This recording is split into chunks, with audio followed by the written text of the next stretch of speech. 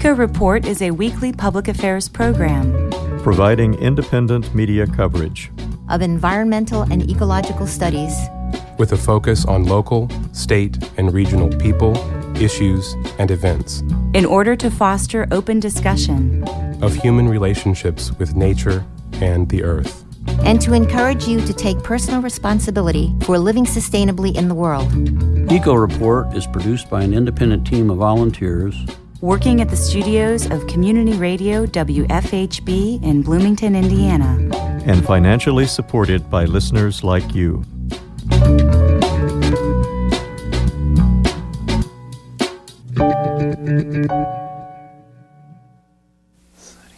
Good morning, and welcome to Eco Report. For WFHB, I'm Julianna Dailey. And I'm Phil Casper. A proposed housing complex on an environmentally sensitive site cleared the Bloomington Plan Commission on Monday, despite a recommendation by the city's Environmental Commission not to approve it. Mecca Companies is proposing to build a multifamily apartment complex on 8 acres on North Crescent Drive. At least 70% of the units will be dedicated to workforce housing. Commission member Nicholas Kappas called the location tricky. This is part of a habitat network that is drastically going away in this town. We have to be a little bit more sensitive about our built environment. Kappas acknowledged the need for affordable housing in the city, but he says other locations are more suitable and wouldn't have the long-term environmental impact of Mecca's project. The wooded site contains a sinkhole, a creek, and changes in grade, all of which have to be accommodated in the site plan. Commission member Isabel Piedmont-Smith said she supported the findings of the Environmental Commission and said the development is not appropriate for an environmental sensitive area, even as affordable housing. I do support affordable housing, but I don't support it at the expense of the environment. I think there are longer-term issues to consider here. Retired landscape architect and area resident Michael Kaczewski also spoke against the plan. Though Kaczewski expressed environmental concerns, it was his comment about the sociological impact of high-density housing that got the most attention. The sociologists have made very clear that there is drug dealing in these kind of environments as well. So essentially, if you approve this, you're casting a blind eye to what professional sociologists have studied. They've been able to do the research. They've printed in peer-reviewed journals and books. This is simply not the place for 149 people crammed into what's sometimes referred to as creating a ghetto culture. Citing the Environmental Commission's recommendation, both Kappas and Piedmont-Smith voted against the plan. Commission members Heather Maritano, Jillian Kinsey, Carol Stewart-Gulius, Andrew Seabour, and Brad Whistler supported the project moving forward. The project still requires a vote by the City Council. Whistler said it was a difficult decision. I share a lot of the concerns about the environment here, the impact on the environment. I share some of the concerns about what could come of this development. But I think that will largely be determined by some of the subtleties of the design and ultimately who ends up living here. And clearly we have a demand for this type of housing. I think there's some additional benefit in that it's going to provide some connectivity in an area that is pretty isolated. And if there's any concern, I think that's probably my largest concern here is just how isolated this site is from supporting services from employment and retail and so forth. The approval of the preliminary site plan comes with 12 conditions. Among them are requirements to preserve many existing trees and to make 20% of the apartments available as market-rate housing.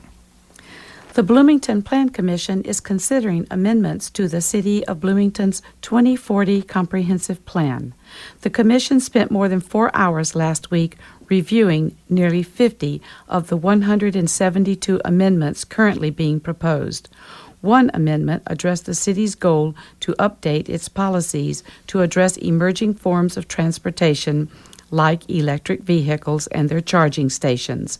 The amendment calls for solar panels on electric vehicle charging stations in an effort to minimize the use of coal-based electricity. Commission members Nicholas Kappas and Isabel Piedmont Smith supported the amendment.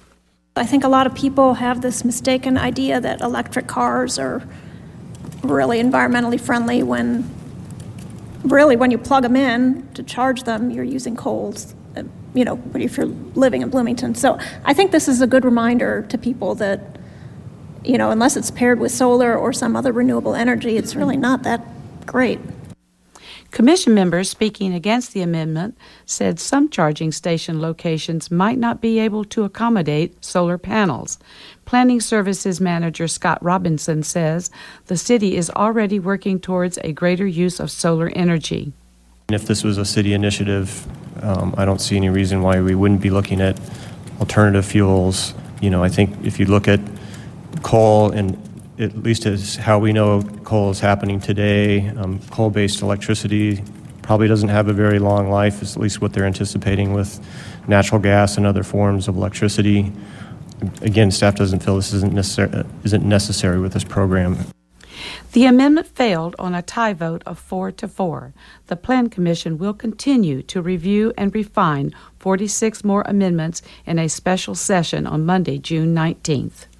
Today is the 12th annual National Dump the Pump Day. In observance of the day, Bloomington Transit will be offering free rides for all fixed route buses and BT access services. Dump the Pump Day dates back to 2006 when gas prices were $3 per gallon. Though gas prices have gone down since, the National Day is still a way of informing the public about public transportation. According to a press release by Bloomington Transit, public transportation economically benefits the community.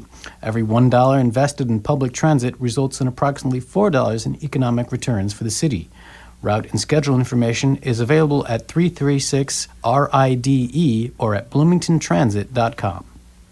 The levels of disinfectant byproducts in the city's water remain relatively low, according to monthly tests by the City of Bloomington. Exposure to these chemicals over many years can lead to problems with the liver, kidneys, or central nervous system. There can also be increased risk of cancer. Monthly testing began in January 2016 after relatively high levels of the byproducts were detected in the city's water. According to Utilities Director Vic Kelson, the department is now working on a comprehensive study of their treatment processes to further improve water quality. Numerous U.S. cities have pulled out of banks, especially Wells Fargo, that fund pipelines, including the Dakota Access. Among those cities are Seattle, San Francisco, Albuquerque, Raleigh, and Philadelphia. The latest city to join the pack, New York, announced on May 31st that Mayor Bill de Blasio and Comptroller Scott Stringer will vote to stop their city from entering into new contracts with Wells Fargo. The officials will also seek to end the bank's role as book-running manager for the city's General Obligation and Transitional Finance Authority bond sales.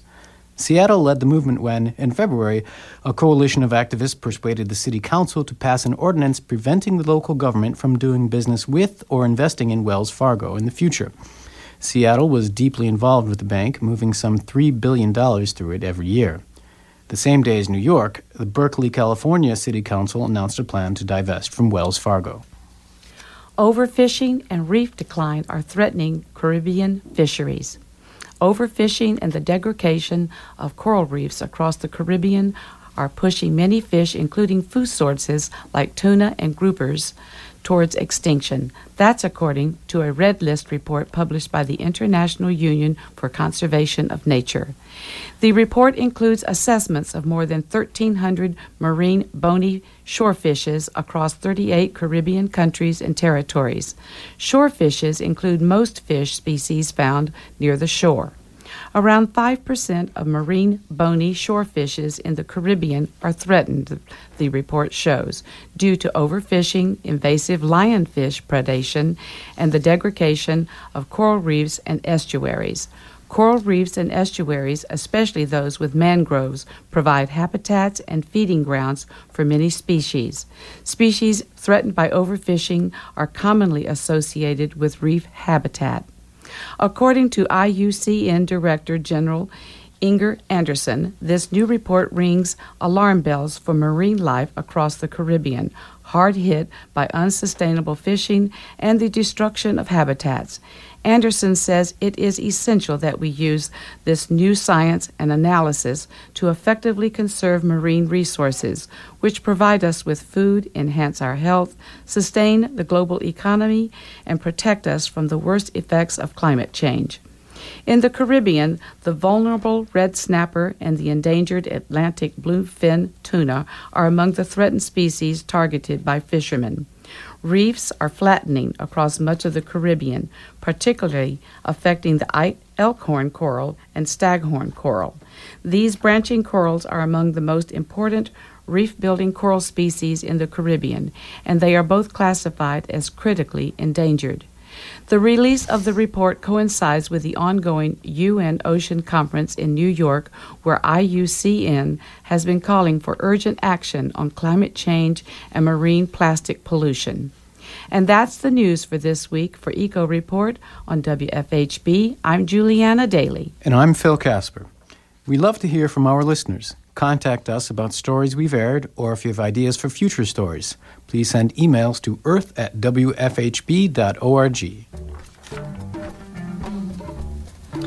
In today's Eco Report feature, correspondent Bob Kissel brings us a report from a recent trip to Ecuador. This past February, I visited Ecuador, a country in South America the size of Colorado, for a 2-week birdwatching tour. Towards the end of our tour, I had the opportunity to interview our guide, Willie Perez, about ecotourism in his native country of Ecuador. My name is William Perez, and I work as a tour guide for a company called Field Guides. And Field Guides is based in Texas, in Austin, and I have been working for them since 2011. The way how I started to work as a guide, it became as a kind of a coincidence, in the sense that I started to work with conservation first. And the project that I was involved, it was with spectacle bears. That is what put me in the way of nature. And since that, I started to follow a career in guiding. But something that really helped me to do it, it was because I grew up in a farm. Because my dad was a farmer in the western side of Ecuador, and I knew a little bit about nature, but completely in the different way how to show people. The reason how I started in birding, it was because I met a Peace Corps volunteer called Shannon Parsons, and this girl, she was making a checklist of the birds in the same reserve where I was working with spectacle bears. One time we were having lunch, and Shannon was listening at something that she recorded. She didn't know what it was, but I knew the call. I knew more or less what the bird was, but I didn't know that birds, they had names. They were actually in books or anything like that. I started as a local guide in a reserve called Maquipucuna in the northwest of Quito, and I did a lot of training courses, studying about nature, birds, a little bit of biology, plants and all of that. And at the beginning it was basic, so I was guiding mostly in Spanish because I didn't speak any English at that time. My first goal, it was to learn English. We had volunteers in the reserve, they were learning Spanish, and some of the local guys, we were learning English. Your country of Ecuador is very biodiverse. It has a bird species list of over 1,600, and you have some very distinct territories. Can you talk about the biodiversity in your country because of those very distinct habitats? We always believe that Ecuador, in a sort of way, has a kind of a bless. Literally, we got everything in terms of climate conditions and all of that. There are so many geographic facts, like the Andes Mountains that divides the country from north to south. We are just located on the equator. And obviously we are in the tropics. And also we have some marine currents that help to change the weather and help to create these little pockets of biodiversity in Ecuador. Just to give you an idea, if you go north of the equator, on the western side of the Andes, it's mostly wet and a lot of humidity and is a proper rainforest. But if you go south of the equator, the change is quite drastically because it turns into a kind of more desertic area. Reason for that is the influence of marine current. But when you go to the Andes, because the highest point in Ecuador is 6,300 meters, so when you go from sea level all the way up to the highest mountain, which is Chimborazo, you have all these different habits and different temperatures. It makes the whole difference to have plants or a species that need different temperatures. In the eastern side, luckily, we have also the Amazon basin. It has all the moisture coming from the lowland rainforest. There is a lot of rain and it produces a lot of humidity and plants grow all year around. In a small amount of terrain, we have almost any kind of climate or conditions of weather. And additionally, we have the Galapagos Island, which is another completely different world. There are some species there that you don't find anywhere else. How has your Ecuadorian government kind of protected the natural beauty and reserves of your country? Well, it has been kind of a process, I will say, since I started to work with conservation. Maybe government not doing much, but some international organizations join local organizations that were doing conservation. They have been trying to protect different habitats. It has been a process since 1998, 2000. We have to see the changes of conservation, and it has been going little by little. I am not saying that we don't have forests being chopped down, it's still happening, but now people are more conscious about that. The thing is because people started to be more open and trying to understand, what's going on, and a lot of help has been from international organizations. Something that has been crucial, I will say also, is some of the universities in Ecuador open more biological studies, but also tourism that has been taking people in a different way, and ecotourism suddenly develop a bit. And that's the time when people realize that actually conservation is a good way and you can make some money with it. After we started to see that forest has a value just to look at it, it changed the whole mentality of people. Some of these organizations like Hocotoco, even Maquipucuna, which is a big reserve in the northwest of Quito, when they started to protect the forest, local people thought, wow, the forest has some value, because before that the forest didn't have any value. The value for the land, it was a crop. Now people think twice when they want to chop the forest down, because they can make maybe more money with the forest standing up than actually cutting it off. Just to give you an example, today we went to visit Angel Pass, and you can see how much money he made just today using the forest that he has and the birds. So when people see that, but now we also understand that forest is everything. Without forest, we are nothing. When we went to Angel's place today, and he's a private individual who essentially runs his own ecotourism business. Can you tell my listeners his story, which is very interesting? His name is Angel Paz. What he did is basically something that nobody else has done. And he decided, to use his birds in the forest to make money. Instead of cutting the forest down and put crops and tree tomatoes and grass. In some ways, Angel has been very lucky, but he's also a very bright guy. He was part of a training process to become a local guy. And during this process, he was part of it, and one of these projects was the Cock of the Rock Lake. Suddenly he discovered that in his property he has a Cock of the Rock Lake. He started to take people to show the tourists these beautiful birds that are very unique, in South America. Cock of the Rock Lakes, they are in these very steep places, normally in canyons, and to get there is quite difficult. The trails were very muddy, according to what people started to complain. So when they were fixing the trails, in the way back of some of the tourists that they were visiting him, they saw this very unique bird called the giant antpitta. It looks like a coconut with legs. It was very impossible to see before, and some people even thought that they were extinct in Ecuador. These people were coming back from the Cock of the Rock Lake. This bird was feeding the worms that were coming out of the soil that was dug out. One of the tourists, as a kind of a joke, but maybe serious, he said to Angel, forget about the Cock of the Rock. They are everywhere.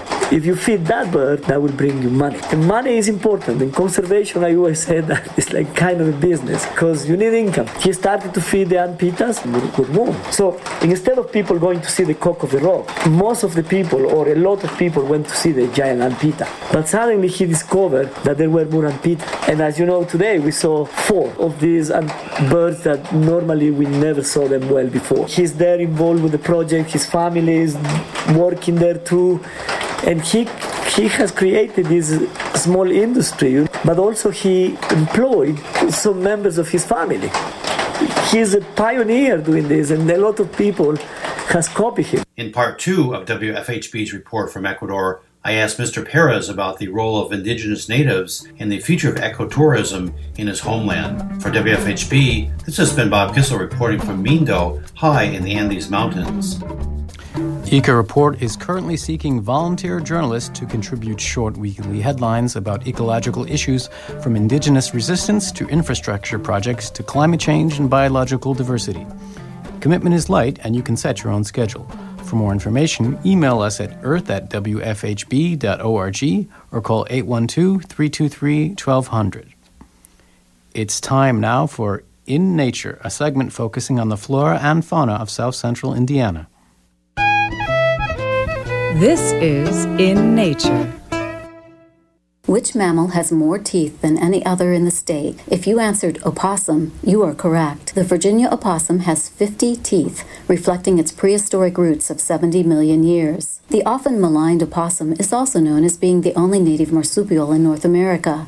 Although rat-like in appearance, opossums are more closely related to kangaroos. An opossum gives birth to as many as 20 bean-sized, underdeveloped young who must climb to their mother's pouch. Those who survive the climb then compete for one of the mother's 13 teats, where they remain attached for 2 months before leaving the pouch. The opossum is an excellent tree climber due to the opposable toe on each of its back feet and its long, hairless, prehensile tail that can grip tree limbs to stabilize the animal as it climbs. Although slow and seemingly not so smart, the opossum, as a species, has done well. It can be found throughout most of Central America and the United States, having expanded into Canada over the last few decades. Opossums live in woodlands, farmland, and urban areas and prefer places near water. They are nocturnal and solitary. The opportunistic opossum will eat anything available, including insects, fruits, grains, garbage, and pet food. Its success can be attributed to its adaptability to human habitats. Opossums not only tolerate human settlements, they flourish and have a greater survival rate near them. City opossums on average weigh a third more than their country cousins. And those 50 teeth, when frightened, the opossum may hiss and bare its mouth full of teeth, yet they seldom bite. This small marsupial is really quite placid, preferring to avoid confrontation.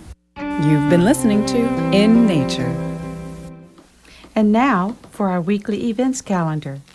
The Indiana Audubon Society is offering a Birds and Bison at Kankakee Sands field trip on Saturday, June 17th from 8 a.m. to noon. Kankakee Sands is located at 3294 US 41 in Morocco, Indiana, and is considered a birders and wildflower enthusiast paradise. More than 7,000 acres host an amazing array of birds, wildflowers, plants, and animals that fills the prairie. The introduction of bison in 2016 is a great experiment on the disturbance of the land and how it will benefit the many grasslands birds. To participate, call 765-827-5109. There is a fee to participate for non-members. A lake hike is being offered at Spring Mill State Park on Sunday, June 18th from 10 to 11:15 a.m. A guide will lead a 1-mile trek around the Spring Mill Lake. Learn the natural and historical story of this reservoir. Meet at the Lakeview Activity Center. A tree graveyard hike is being offered at the Paintown State Recreation Area at Monroe Lake on Wednesday, June 21st from 8 to 8:45 p.m. When trees die, are they really dead? Take a close look at a few tree graveyards and discover the abundant life that they make possible. Meet at the Campground Playground. The Indiana Forest Alliance's annual gathering, known as the Toast to the Trees 2017, will take place on Saturday, June 24th from 5 to 9 p.m. at 4830 Dove Hill Lane in Nashville, Indiana. An evening of music, food, drink, and inspiration are planned. Joan Maloof, the founder of the Old Growth Forest Network, will be the featured speaker. Maloof's goal is to get an old-growth forest set aside in every county in the U.S., and she's taken a special interest in Indiana forest issues. To RSVP, call 317-602-3692 or email Paul Bryan at paul@indianaforestalliance.org. There is a charge to attend this event. The Bloomington Parks and Recreation Department is hosting an event on June 24th titled, What Happened to Mr. Cardinal? Have you ever come across a bird that has been hurt or an ill bird? Autumn Brunel will lead this afternoon of role-playing in an environmental mystery where participants attend to discover what exactly happened to Mr. Cardinal. The event is on Saturday, June 24th from 1 to 2 p.m. in Bryan Park at the Woodlawn Shelter. Please register by June 16th at bloomington.in.gov/parks. That wraps up our show for this week. Eco Report is brought to you in part by MPI Solar, a Bloomington business specializing in solar hot water, solar electricity, and solar hot air systems. MPI Solar designs and installs solar power generation systems that encourage independence and individual responsibility. Found locally at 812-334-4003 and on the web at mpisolarenergy.com. This week's news stories were written by Linda Greene, Norm Holy, Cole Stinson, and Sarah Vaughan. Bob Kissel produced the feature. Joe Crawford edited the script. Myself, Julianna Dailey, compiled our events calendar. Our engineer is Jim Thrasher. Executive producer is Joe Crawford. For WFHB, I'm Julianna Dailey. And I'm Phil Casper. Join us on Thursdays at 11:30 a.m. before Democracy Now! And on Fridays at 5 p.m. before Kite Line for our weekly radio rundown of ecological news and resistance. Until then, Eco Report encourages you to take direct action to defend the Earth.